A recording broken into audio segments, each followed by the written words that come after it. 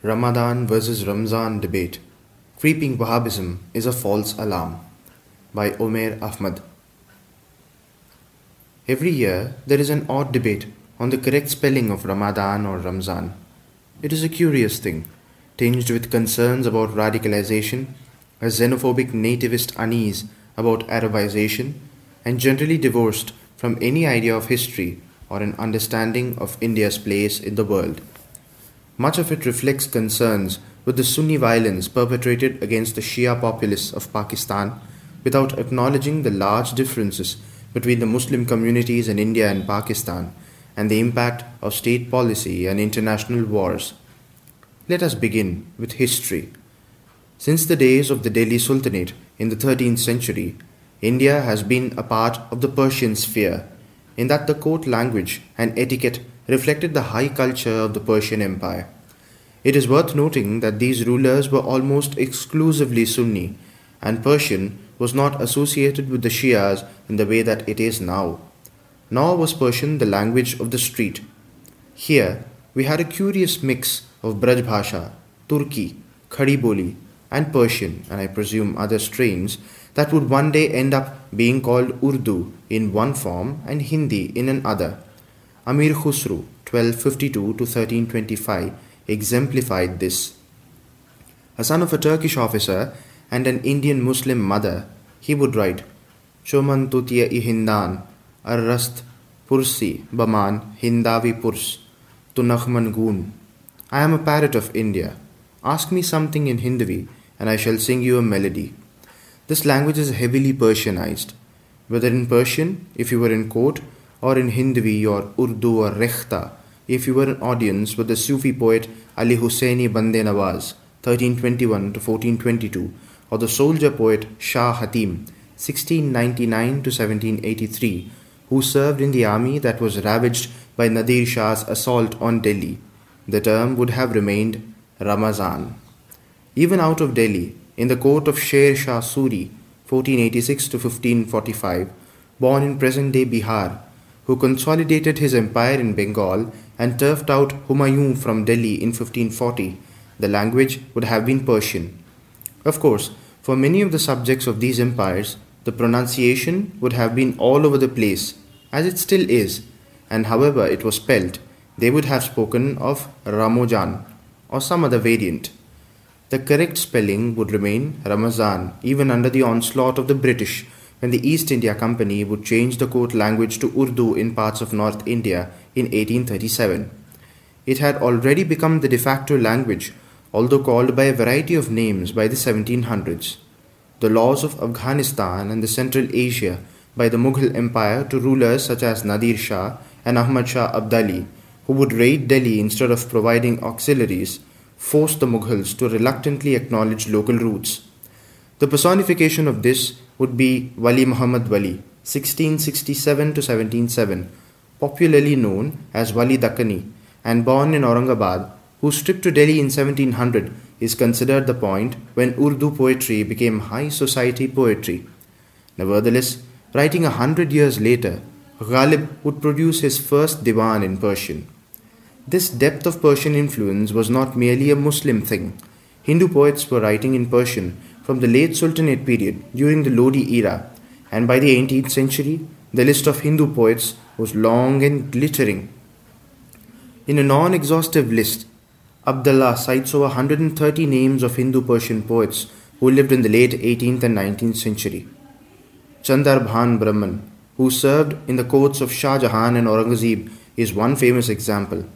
There were also a number of Sikh poets also who wrote in Persian. This appreciation of Persian poetry did not end with the Mughal Empire or even with independence. Harivansh Rai Bachchan's famous Madhushala is an explicit appreciation of the Rubaiyyi of Omar Khayyam, who had written in Persian. In this time, the empires of India had little association with the Arab world, with the exception of the Hajj and a few travelling scholars such as Ibn Battuta. No Indian ruler embarked on the Hajj during their lifetime, with the exception of Nawab Sikandar Begum Sahiba, 1817 to 68, of Bhopal, who had a terrible time. Bairam Khan, Akbar's agent, whose life is described so skillfully by T.C.A. Raghavan in his book Attendant Lords, would end his career when forced to go on Hajj by Akbar. The Arab world was far away from the consciousness of South Asia, a place where people went at the end of their life, or were during the time of the British sent to exile. In contrast, Persian was at the heart of high culture. This has changed dramatically after independence. Part of the reason is that Pakistan is a large buffer between India and the erstwhile Persian world, and then, after the Iranian Revolution of 1979, Iran, the heartland of Persian influence, has closed in on itself and has become hemmed in by other powers. And the Arab countries, with the discovery of oil, became suddenly rich and needed workers. India had a dearth of jobs, and so Indians now suddenly found themselves in Arab lands where the pronunciation was Ramadan. We have about 6 million Indians working in the Arab lands, about 2 million in Saudi Arabia alone, which has been in the forefront of a rivalry with Iran for influence. That rivalry has weaponized Sunni or Arab on one side and Shia or Persian on the other. This difference has played out differently in various places. 60% of Iraqis were Shia but Arab and took part in the 8-year Iraq-Iran war. In India, never a party to this conflict, Persian among Sunnis remained largely untouched, a sign of high culture even among very conservative Sunni families. But decades of Arab influence on people working in their lands has had a large influence on blue-collar workers, the large part, and white-collar workers. Many chose the Arab pronunciation. Arabic, as the language of the Quran, even if its antique language has significant differences than the dialects currently spoken, has a certain social cachet, and here people were being able to speak it firsthand. Even the use of certain words in the correct manner gives a certain standing. Some of this is seen as a challenge by the custodians of high culture, and also a striking difference between the continuity of India's long history of engagement with Persian. Others fear that it portends a schism, like that in Pakistan, where the Zia regime, which jumped into bed with the Arab and US rivalry against Iran, drenched in violence. This change of language and a rejection of history seems to be a type of Islam propagated by Saudi Arabia's clerical establishment, often described as Wahhabi, and which bears a close resemblance to the religious ideas used by the Taliban, Al-Qaeda, and ISIS. But how can one tell the difference? Is a change of pronunciation enough to denounce a person as an extremist? Is it enough to understand their religious or political beliefs? How do we judge somebody like Maulana Shaukat Ahmed Shah, the president of the Jamiat-e-Ahl-e-Hadith in Jammu and Kashmir, very much a Salafi, whose beliefs would be very closely aligned to Saudi-style Islam? How do we judge the fact that he denounced stone pelting by protesters and was assassinated soon after? Caveat: there is no proven linkage between this. On 8th April 2011, the fear of looking into a change of pronunciation as a window into the propensity for violence, as happened in Pakistan, ignores the fact that the Pakistani state was inextricably bound into an external war, which has had severe domestic and foreign consequences.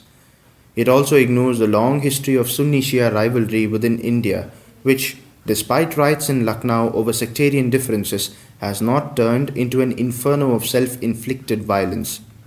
In the end, whether one has used Ramadan or Ramazan in India, or Ramujan or whatever, it has had relatively little political consequences in the country which hasn't been entwined in such conflicts. Just as being Catholic or Protestant has not had much significance in most of Europe, but is significant in Northern Ireland, where wars were fought along these lines. For India, these spelling differences are currently as inconsequential as whether we spell colour with a U or not, choosing an allegiance to British or American spellings. Can this change? Can it be weaponized? Maybe. India is now growing closer to the Arab world than ever before, with Saudi looking to buy the biggest refinery in the world in India. India has, post-independence, strategically chosen to stay away from being enmeshed in foreign conflicts. This has helped buffer its local populations from violence. As India becomes more consequential and its overseas population travels more, this will be harder to maintain. but it will not be a difference in pronunciation that will lead to conflict. Rather, if we become enmeshed in conflicts where sectarian differences are weaponized, pronunciations will end up being seen as important signifiers of differences, made into divisions worth dying and killing for.